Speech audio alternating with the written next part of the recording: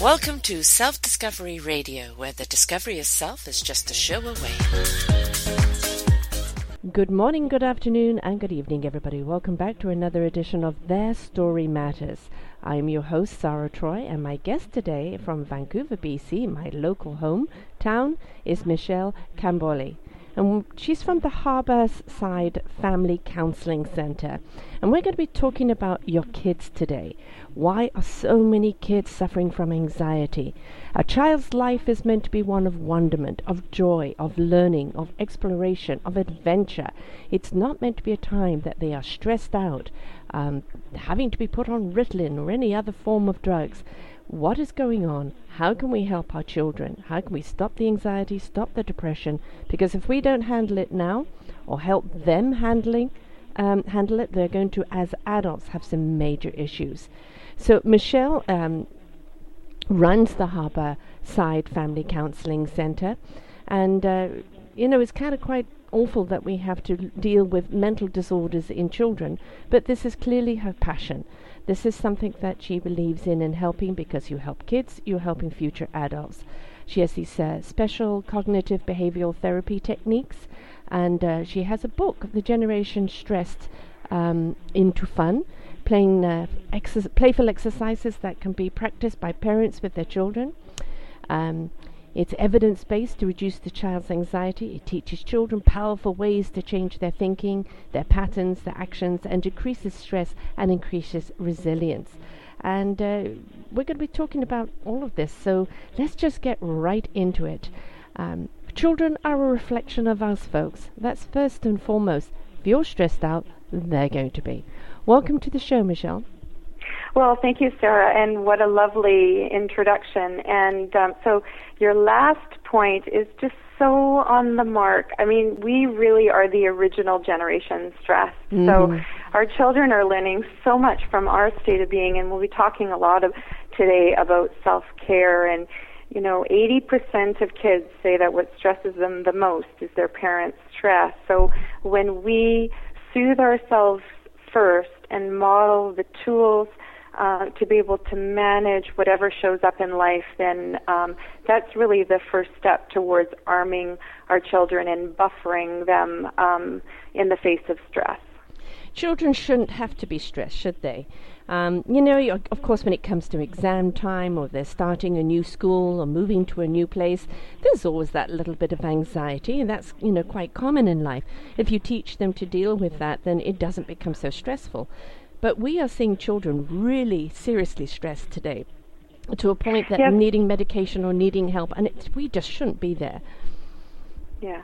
So walk into any classroom, and 4 children in every class will have clinical levels of anxiety by the time they reach adulthood, and 1 out of 5 children will be diagnosed with a mental illness.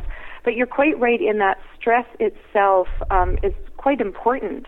And manageable levels of stress actually improve the immune system and increase a child's resiliency. So we want them to be able to face manageable levels of stress just for empowerment, and they need that to be able to, play a great soccer game and manage a test and become resilient when the stakes are high.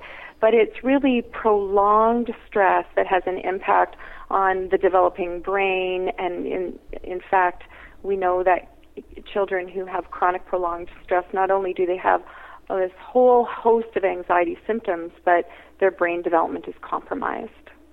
Yeah, and I've seen children that are highly stressed, and it seems to come on quite early. Yes, we do really have to have a reflection of what's going on in their household. But would you also say that anxiety level sometimes is a genetic thing? It's kind of born from parents of stress? Well, there can be genetic loading. We certainly know that anxiety disorders they run throughout families. So if there's a family history of anxiety disorders, it's always good to educate children so that they understand the signs to look for. But it can be so difficult to identify because it's an internalizing problem. We don't see the symptoms. We don't see the racing heart. We don't see the headaches, or often put together that stomach aches might be a problem with anxiety. We don't see the racing thoughts. So often treatment really only comes into play after a very prolonged period of time after the child has been suffering for far too long. And of course, this old attitude of suck it up, it doesn't really work, does it? Because if we can't allow a child to express their feelings and they suppress them, this creates so many issues for them in adult life.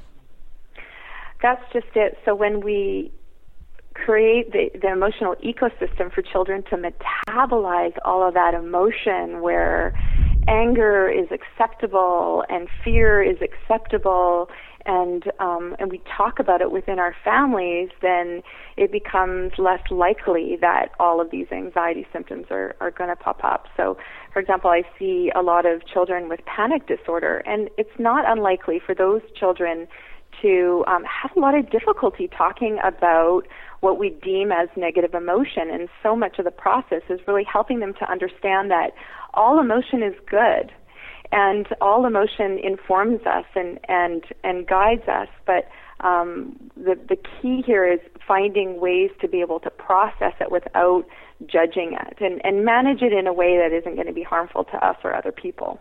Yeah, it's being emotionally tuned in without having to be overtly emotional, isn't it? Mm-hmm. So what we're doing with play-based CBT, which is the main approach for children who are struggling with anxiety, is we empower them with the knowledge that when they change their thoughts and they take certain actions, they're actually strengthening themselves in the face of stress, and they can change their emotional reality. So that's really exciting to kids when they learn to be more internally in charge. Yes, and of course there are some, genetic anxiety traits that are within kids that, that are either passed down, or it's some sort of chemical imbalance that are in their bodies. And of course, as parents, we need to kind of recognize what are the triggers. I think that's one of the big things is not every one of your children are going to be the same. They're all going to react to life in a different way. But what are the triggers that cause them to really reach this high anxiety or any of those stressful modes of retreating? And how do we recognize them, and what do we do with them?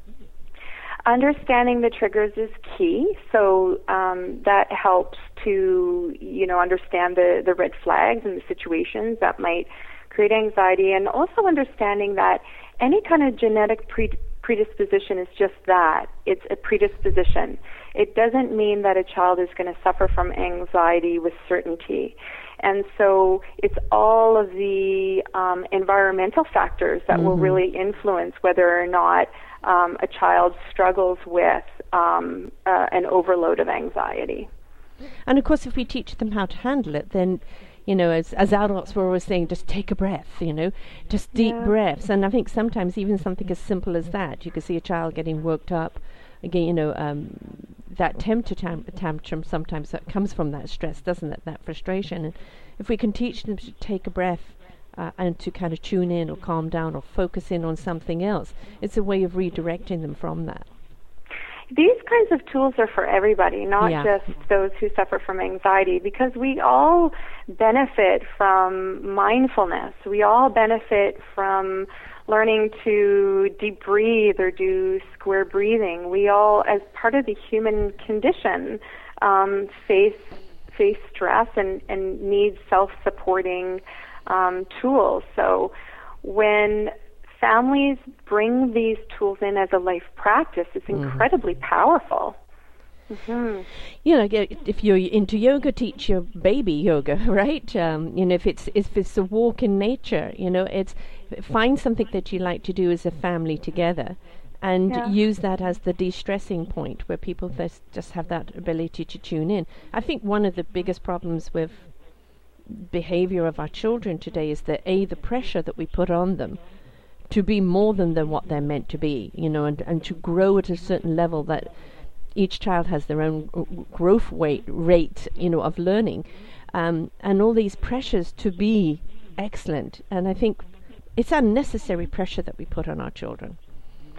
It's a debilitating level of pressure that we sometimes and culturally place on our children. And when we are constantly imposing our own agenda is very difficult for children to find their inner voice, because more than anything, they want to please us. Mm-hmm. Of course, they want to be everything that we impose on them through our expectations.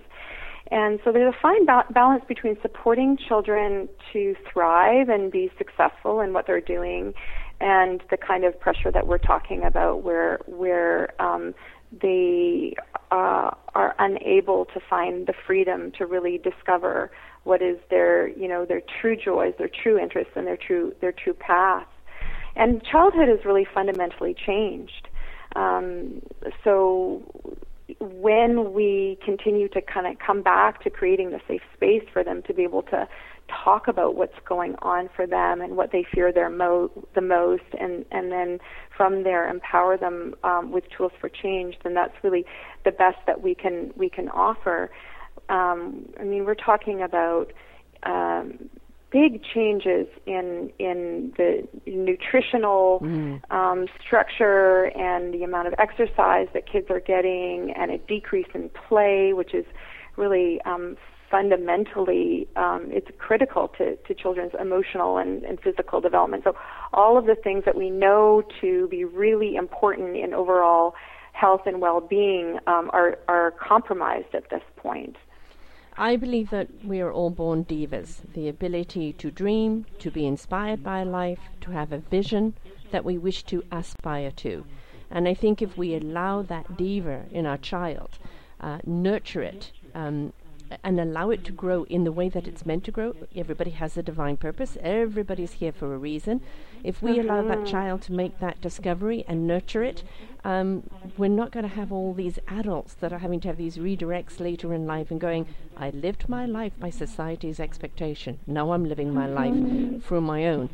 Why can't we nurture that in our children now instead of having to wait for them to undo it all and start all over again later? Yeah, and that authentic voice and that path just naturally unfolds. We don't really need to artificially create it. I know so many children who are running from activity to activity, and so it doesn't create the space for them to just discover and play and allow natural consequences to fall in place. I can't tell you now. I've been a play therapist for 20 years. And I've seen a big difference in children's play activity over that time. And 20 years ago, children would enter into the playroom with a wonderment, with a joy, and they naturally knew what to do with the puppets, with the sand tray, with the miniatures, and these very rich narratives would just naturally unfold.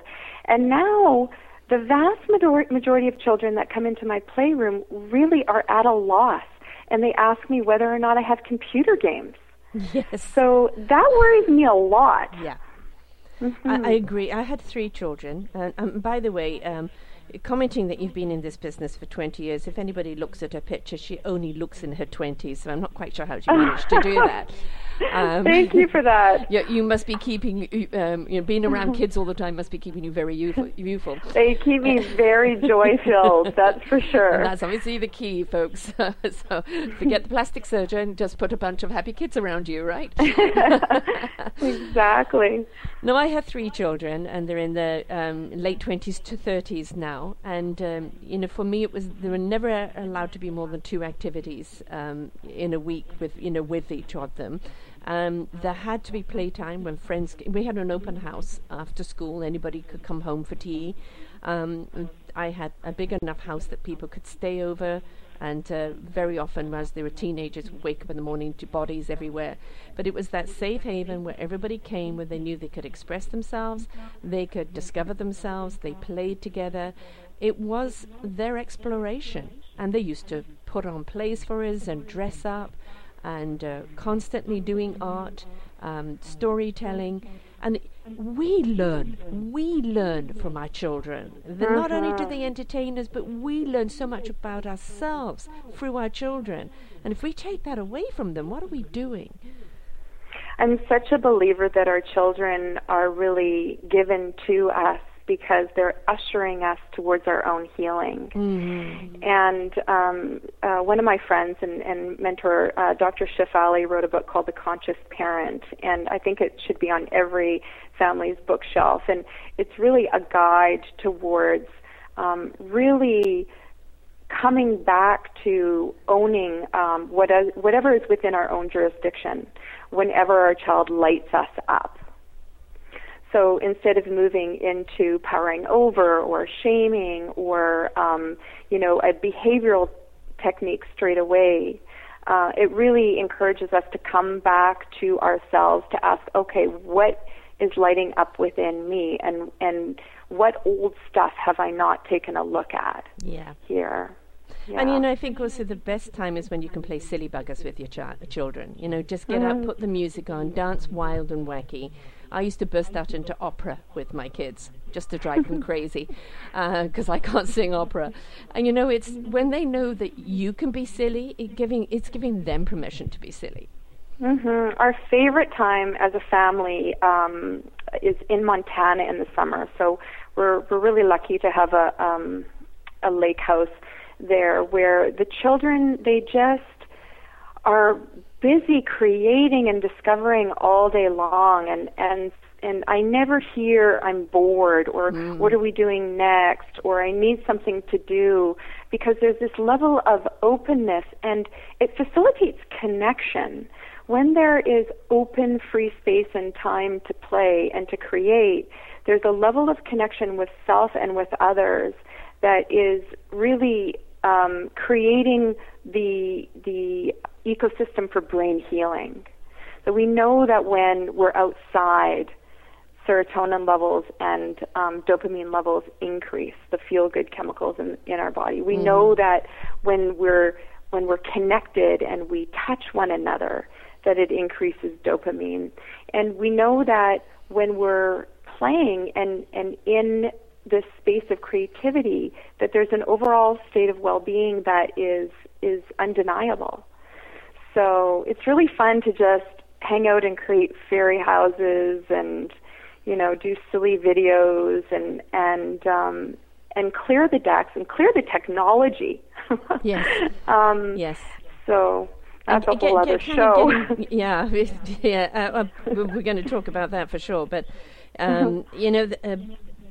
something I've talked about this movie with you before about Inside Out, the current movie that's out there, which I think is now becoming every therapist's tool. Because I don't know if you've seen it yet, but they've really hit on a nerve where it's talking about our emotions and how we're not meant to suppress them. We're meant to pay attention to them because when they come up, they're coming up for a reason, and it's to identify what that reason is. We can't suppress, we also can't blow things out of proportion. But if we allow something to come up and really look at it, the reason why, the trigger, we have a better understanding and more control over our emotions. It's not a question of controlling the emotions, it's just allowing the emotions to be evenly balanced. A great movie that's managed to do that. There were several things that I loved about that movie, and after you brought it up, I rushed to the theater with my kids, and my 17-year-old loved the movie, as did the younger kids. So that was really fun to see. My 26-year-old was crying along with me. I was right there with you. Yeah. And I love the way they externalize emotions. Yeah. So, instead of communicating that, emotion is something that we really are batted around by and have no control over, the externalizing of the emotion through the characters was, I think, really brilliant. And one of the things that we've done through our work is we've taken some of the thinking trap patterns that go hand in hand with anxiety, and we've done something similar by creating characters that children can identify with. So it's very difficult to tune into the counterproductive thoughts that exacerbate anxiety, but through these characters, they're able to identify it in a really fun way. So, for example, we've created Mind Reading Mary, and Mind Reading Mary comes into your mind and she makes you believe that you know what other people are thinking about you. so that's just one character. Another one is All or Nothing Andy. And he moves you into the state where you might say, well, you always side with him, or you never believe me. And so it really gives children a playful way to identify what's happening internally, and that's something that this movie does brilliantly. Yes. And, kids do that. We can't expect them to express themselves. They haven't found those words yet. They don't understand these emotions they're going through. So by giving an identity, that other ego to it, and, George, Mary, Apple, whatever is coming in, then it just allows them to kind of be able to express from that person, not from themselves. I think it's a brilliant way of doing it, because the last thing we need, I was brought up in the era where we suppress. We don't talk about our feelings. We keep it to ourselves, stiff upper lip on all of that. Well, the worst thing we can do to humankind. We are expressive creatures. We've just got to learn how to express in a way that really does articulate our feelings in a very cohesive way. And externalizing that emotion by sharing and connecting and finding ways to be able to release is just, it helps children and adults to really be in their highest purpose. So we have families who've created worry walls, massive worry walls, where they write their worries on stickies and just put it on the wall, so that they no longer have to carry that worry with them, and instead they will then replace the worry with something a statement that's going to be more empowering. And when families are doing this work together and this process together, it really encourages children to stick with it, and it makes it acceptable.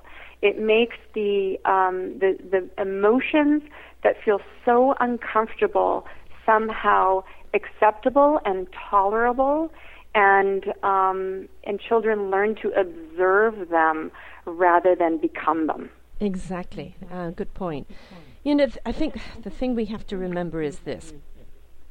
Through no fault of our own parents, we may have been brought up in a screwed up way. And that was because the way society dictated the way we were brought up. Children should be seen and not heard, and you weren't allowed to express yourselves, and you don't question an adult. All of this type of thing. And we know that there were feelings that needed to come out. One of the worst things I think you could do to a child is not hear them, not listen to them. And that really wasn't around in my generation. So if we know this, then we don't go and impose upon our children the same kind of upbringing.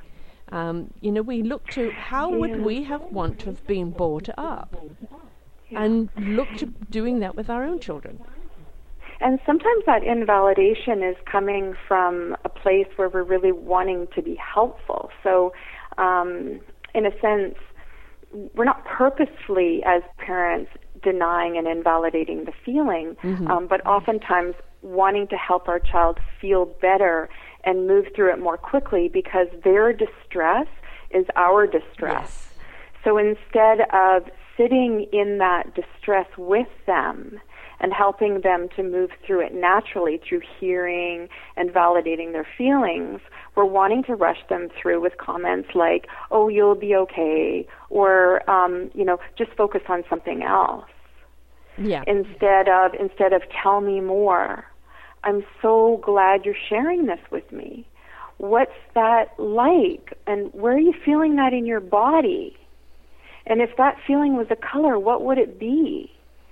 So really, when we shift away from, trying to move them through it, which is a natural desire for every parent, and instead allow the space for it, then we're giving permission and teaching that, this really is, this is really acceptable. In fact, this is good.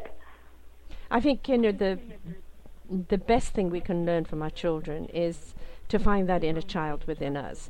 And just because we've grown up and we carry responsibility on our shoulders and we're meant to have it all together because we're big people now, we should never deny that inner child inside of us. because that inner child is our compass. It is that emotional gauge of how we're going to react to life. And very often the simplicity of that voice can guide us so much better than our adult voice. It's essential we keep it alive, and when we have children or around children, it keeps that voice alive. And I think it's a very beautiful place to be, isn't it? Oh, the joy in being connected with your inner child it's amazing, and it also allows us to have a level of understanding and empathy for what it's like for the 9-year-olds around us. So if you're not in touch with your inner 9-year-old to some capacity, how can you then look at the state of your own 9-year-old and know just what that might be like, how terrifying certain situations might be, or how confusing life can be at times. And it's through connecting with our childlike self that we can best access joy. I mean, as parents, we're purely custodians. Yeah, we don't own our children. They're not our property. We are custodians. They're guiders. Keep them safe, to feed them, to love them, to nurture them so they can go and be everything they're meant to be. This high authoritarian that happens in some families of dictatorship is only going to destroy your child's creativity, create more anxiety, completely debilitate any self-esteem or even self-purpose, because everything they do is to please that dominant parent. And sometimes when we talk along those lines of really ushering our children through and really allowing them to have their authentic voice, sometimes there's a confusion in terms of what that means for guiding. And really, when our children are well attached, when our children are connected to us, they naturally want to thrive. They naturally want to do the right thing. And so behavioral problems are far less likely.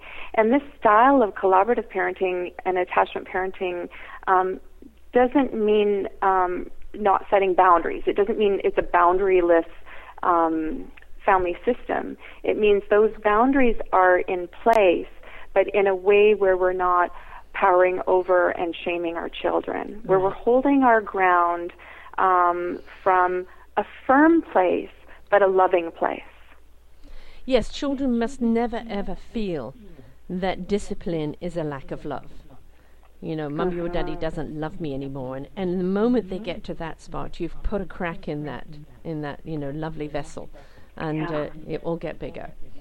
And children need to understand the purpose. So it's interesting because my youngest son has been in swimming, and this past year he has really decided that he does not like swimming. So we made the adjustment, and he was to complete the lessons because we'd signed up and he'd made the commitment. But this year you can choose another sport. So he was thrilled with that.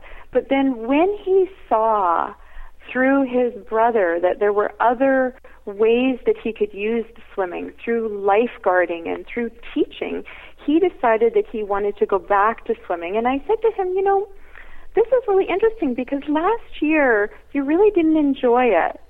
And he said to me, it's because I didn't know why I was doing it. Aha. Aha. So when children know why they're doing something or why you're putting something in place and it's explained in a way that seems reasonable to them, then they feel honored. Yes. I like my kids to... Yeah, exactly. And I think it's good for them to try as much as they can. They may only try it for, one season and no, it's not for me. But that's okay. Whenever you see somebody else playing the game or your friends are playing the game, at least you know a little something about it to be able to speak to it. You've had a taste of it. But, for me, it's always about, getting out there and tasting life. How do you know what you're going to like if you don't try it? That's it. So when you're fostering curiosity and when you're exposed to a really wide variety of different environments and situations, that's where you learn so much about yourself and your interests, and that's where dreams are created. So when we pigeonhole children and they are doing only one thing and committed to one thing because we want them to become an expert in it, while it's wonderful for a child to master something, I think we have to be really cautious about the price that means in terms of just life exposure and openness to new experience. I mean, we really don't want our kids to conform to something. It's they obviously, if you're in a classroom, there has to be this respect of everybody else being there. You have to know when to be expressive and when not. But this kind of conform to a system because it's a system in place that just generalizes. How do you take that creative child that's had it at the home front, and when they get to school, everything becomes so regimented? Yeah, and we're really talking about heart-mind development. We're really talking about heart-mind connection.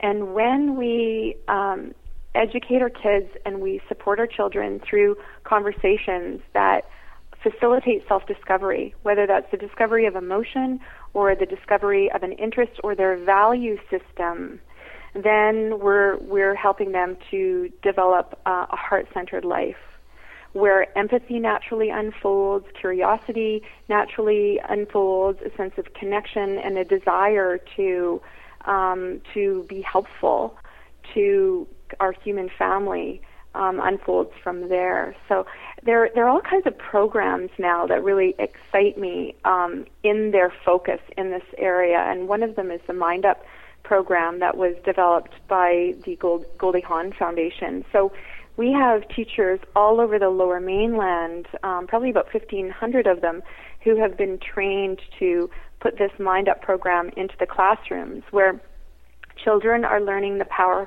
of mindfulness and the power of connection and altruism. So a teacher would ring a synergy bell a few times throughout the day, and children who may have been very, very busy in their studies or writing an essay or doing art will then just stop what they're doing and take a deep breath and close their eyes and just simply turn inward to notice what's happening within them at that particular moment.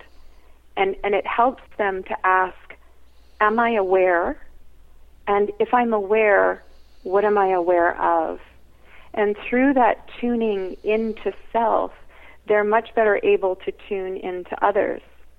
And it's interesting because the research is now showing that this very simple mindfulness practice, which is so easy to implement, it boosts academic success, and it increases altruism in the classroom, and it decreases aggression.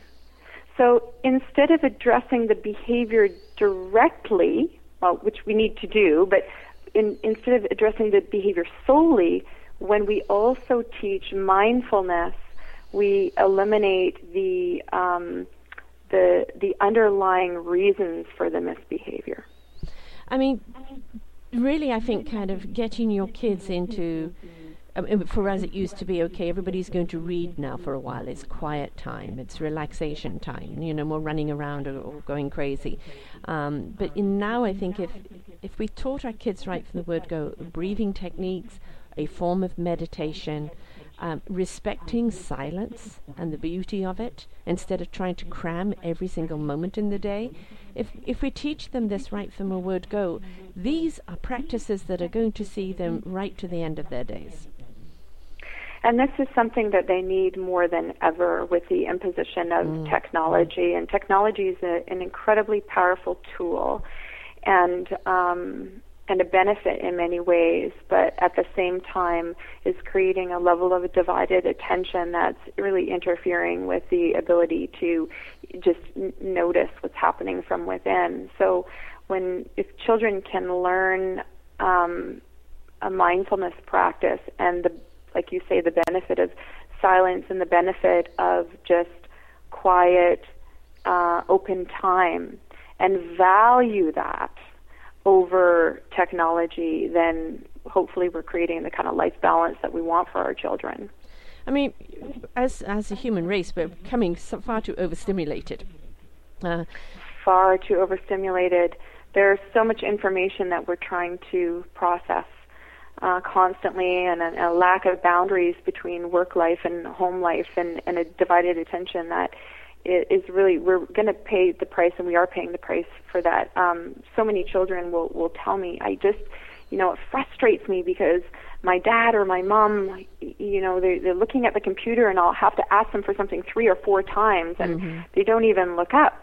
And so we all struggle with this. It's interesting because in Germany, they've passed a regulation that employers can no longer contact their employees after work. So they can't receive phone calls or texts or emails under any circumstances. And so they're really understanding that value of family time and time off, and people are more successful at work and more focused at work when there is a division of between that time, between personal life and work life. I mean, if you are, working 60 hours a week, and your kids are in activities, and you're rushing from this one to that one, and then it's supper time, and then bath time, and have you done your homework and go to bed, where is there ever any time to actually sit and communicate with your kids? A lot of families don't even eat together. For me, it was important to have this round table where we sat around that round table and no topic was off. Even if it was sometimes the old, Mummy, what's a homosexual? You got that talk. You answer it to the level of their understanding. You don't go, oh no, this is Sarah, too embarrassing. You brought up something very, very important, and that is the gift of having a meal together. And most families are having meals together less than 3 times per week. Many families aren't having dinner together at all, and they're really robbing themselves and their children of a time of key connection and skill building. We know that children who eat dinner with their families regularly are more successful at school. They have higher vocabularies, and they're more successful socially. Exactly. So just that half an hour of dinner time is really loaded with learning opportunity, and it's a key developmental time. So if there was one change that families could make, that's an easy one to make, and one that's really rich in terms of the outcome. Well, it's, 1 hour of quality time as opposed to, 2 or 3 hours of, inequality. It makes a huge difference. It's when the child knows is that they're not going to get, berated for asking a question or pointing something out, and it's around the table, it's eaten in gratitude.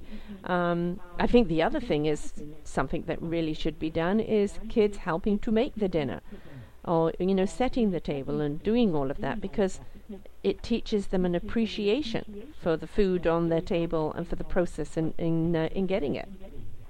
There's so much that they learn through that. It's a great self-esteem builder because they're contributing to the family, and all children want to feel important and as though they are a key part of the family team, and there's problem solving and math skills that they're learning, and often cultural development. So in our family, we would make pierogi together.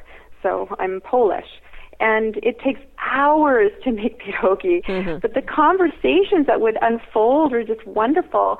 And my deepest connection with my grandmother, who's just a remarkable human being, is through the cooking that we would do and the recipes that she would pass down. And so that really deepens connection and a sense of I belong in this world. I'm connected to something. And they discover what they can do. My son in his late teens decided to take over the cooking. For him, when he's cooking, that's his soul.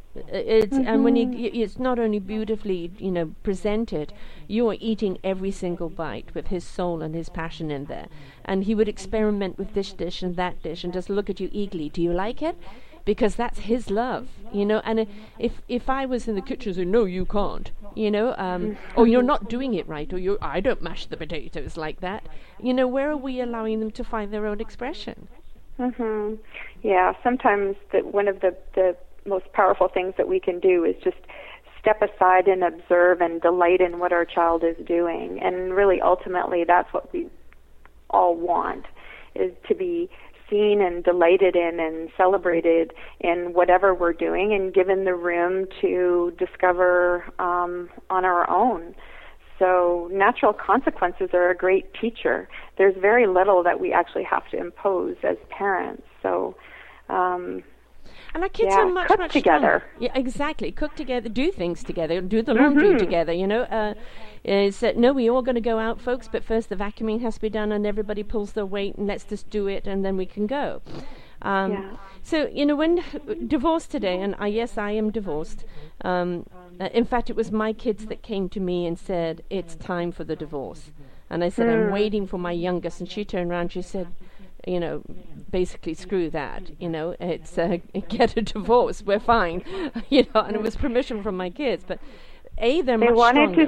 They wanted to see you happy. Yes. It was more important for them to see their parents happy than together and miserable. Exactly. And this is the thing, we go around trying to protect our kids so much from this and from that.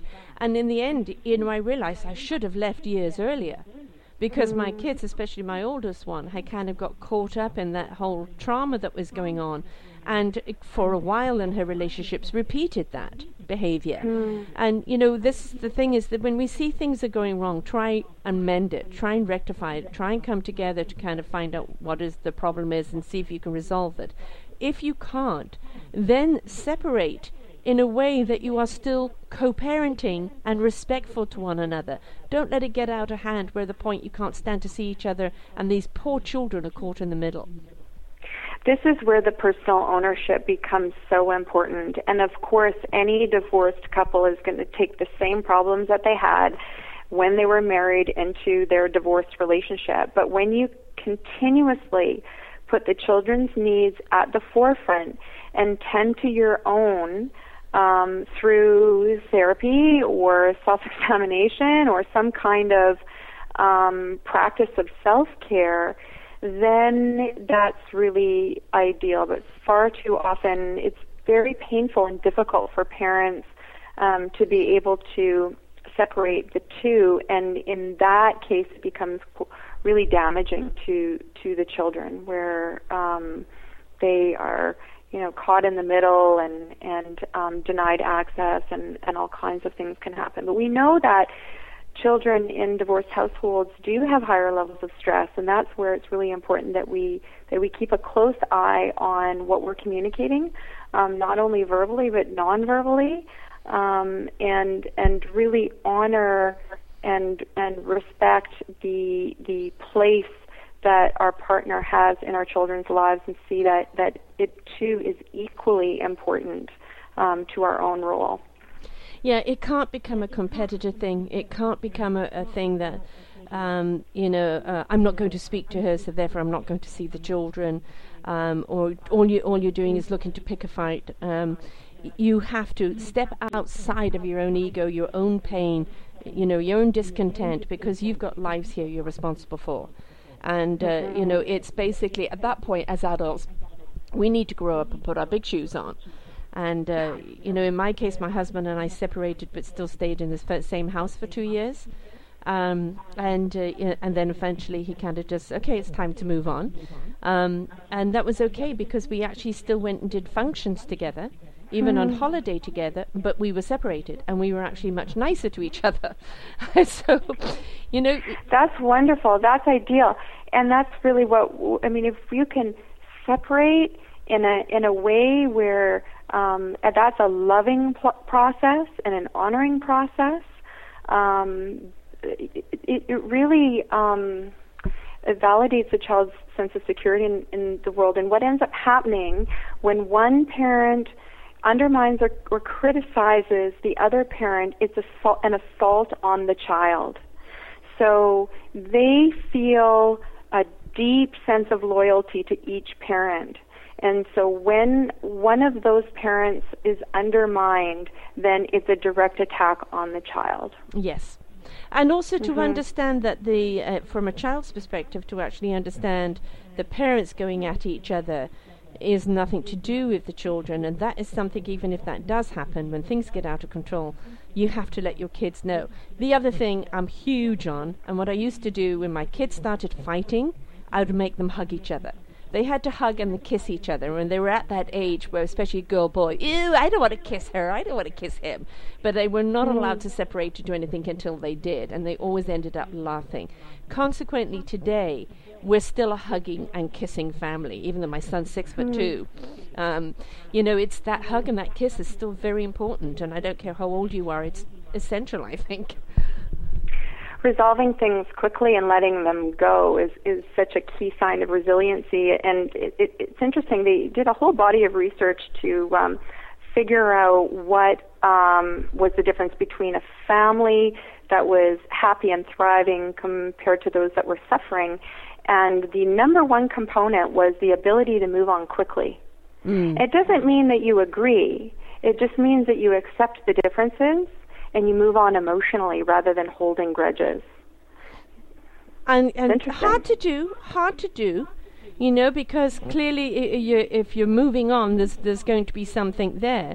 And I think, certainly when your kids get to kind of that teenage years, stop trying to hide things, be honest, honest and open with them.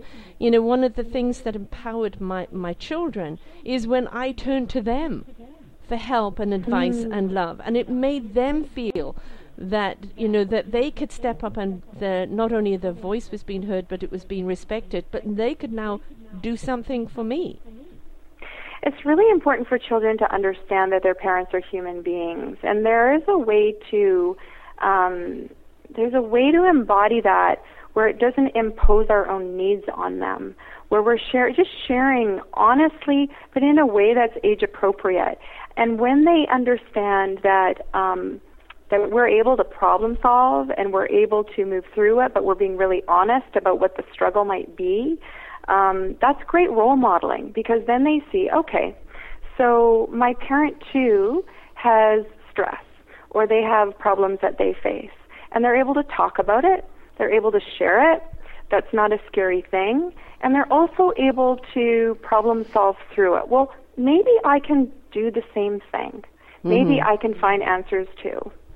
Exactly. I think also, I think this other thing too, and especially it comes from mums, I'm guilty of this, the martyring. You're not feeling well, but you go and do it anyway. The time of month is killing you, but you kind of pretend it isn't. One of the people I interviewed has this wonderful thing, she calls it 4 seasons for 4 weeks, where she breaks down the menstrual cycle down to each week, and each week will give you the emotion that you're going to go through. And she has this little calendar, and you just let everybody know what week you're on, and they know how to treat you in that week, and not what not to expect. And it's a simple thing that really can kind of stop asking something from somebody where they're not in the right space to give it. And I think that opens up to that respect and takes away an expectation, and it teaches children especially that you cannot be happy-go-lucky all the time. And ultimately we want our children to learn how to express and hold their boundaries. Yes. And if they're not able to do that with us, if we don't permit them to set boundaries with us, then how are they going to learn to do that in the world with their friends, with maybe a coach that is being too hard on them, or as an adult with a coworker or a boss who might be bullying or stepping over them. So ultimately our children learn to set boundaries through our ability to hear them and validate them. It doesn't mean that we back down necessarily from whatever the behavioral expectation is, but just simply hearing it and saying, I understand why you feel that way, or I understand what you want from me is really key here. I did a program with my kids when it first came out, and it was a woman on sex education. and she was teaching the sex education to 3-year-olds, and in a way that kids would understand. You know, this is girls have boobs, boys have penises, girls have vaginas, talking as it was, no wooing it, and you know, mummy and daddy, and person that mummy and daddy says you can trust, but anybody else touches you, you have to tell mummy and daddy, even if they say it's a secret. And it was an empowering of children to let them know those boundaries, that just because an adult comes along and don't tell your mummy and daddy, or you know, this is our secret, this is what lays open to that victimization. By setting those boundaries and letting them know they can speak out when something is uncomfortable and doesn't feel right is something we should be teaching all our children. And ultimately, we want our children to not only listen to those physical instincts and be aware of those body boundaries, but we want them to listen to their emotional information and be able to create emotional boundaries.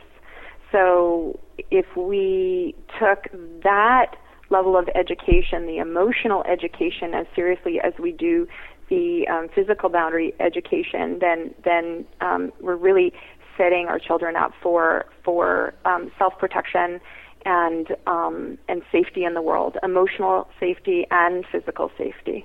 Yeah, you know, just empower them right from the word go, that they have a voice. Something doesn't feel right, speak out to it. No one's going to shut you down. It's essential, I think, tool for the rest of their lives, no matter their sex. You know, let's talk about parents who become everything to their children at the sacrifice very often of their relationship with their husband and, of course, any relationship with themselves or friends. You know, I always say to people, you know, go back to work after a certain period of time, maybe only 1 or 2 days a week. Or, you know, this is girlfriend night, or this is mom and dad's night, or this is our time. Again, back to those boundaries. But I think for a parent, especially a mom, really hard to do. You know, it is, because ultimately we want to give everything over to our children. We want them to thrive and to be happy and connected, and there's a fear that we carry that we're not doing enough, that we're not giving enough. So parent guilt is debilitating. Yes. But when we self-care and have room for our own passions and interests, and we're able to bring that into our mothering and our fathering, and it's a tremendous amount of responsibility on children if they feel that they are the be-all, end-all in our life. And we want them to feel a deep sense of attachment and love and importance, but not as though we are reliant on them for our own well-being. So, yeah, create room for your own play and connections with all kinds of other beings and your own passions and interests, and then you're really modeling to your children that you can be a balanced being. Now, another thing with kids is, you know, what happens when they especially get into the school front or around other crowds. There is that judgment that comes up. Now, kids as a rule don't have judgment. They learn it from adults. But they get into the school thing, and it's like, I don't play with girls with short hair, or you look funny. And, you know, this is the start of the bullying that's going on. How does a parent manage a child that is, you know, that starts this kind of behavior? How do you nip it in the bud? Well, we have all kinds of conversations about empathy, first of all, and try and draw on some of the experience that they may have had of being rejected or shunned, or once they make that personal connection, it becomes sort of seamless for them to shift gears. But when children feel really safe in our emotional presence and feel honored, they're less likely to engage in that way. So it all starts, you know, within the context of our own relationship and the respect within the family. But, you know, naturally, kids categorize. It's part of the way the brain works. So there's so much information that we're dealing with all the time that we tend to categorize things as good or bad, and we do have a negativity bias. So it's not unusual for kids to come up against this, but it's really, as with any issue and any problem, if you're bringing it up in a way that isn't shaming or accusing, and you simply want to find out, hey, what's going on here? Let's talk about it. It sounds like this is becoming an issue, and I want to support you with this so that you're learning to do the right thing. Of course, having animals really helps with that empathy and, taking care of the family pet. Showing compassion to other animals, teaches them how recognize that passion and that connection with others, doesn't it? Well, it does. Or looking after a younger child, teaching them to read or being a best buddy, really empowers children to feel their value. And also a sense of responsibility towards others who are in less of a place of power. But if a child is acting out in that way and bullying or being hard on other children, that's a state of suffering, and there's something going on internally with that child that we really need to pay attention to. And if we don't, it's going to be something that will escalate, and then the guilt will fit in later in life. So it's not something you can ignore. No, my child wouldn't bully. Well, clearly something's happening here. You bet they can. No, yeah. So, like parents, stop saying my kids would never do that. Because somewhere along the line, they could and they may, and of course it depends on the influence, and it also depends on what's going on inside their lives.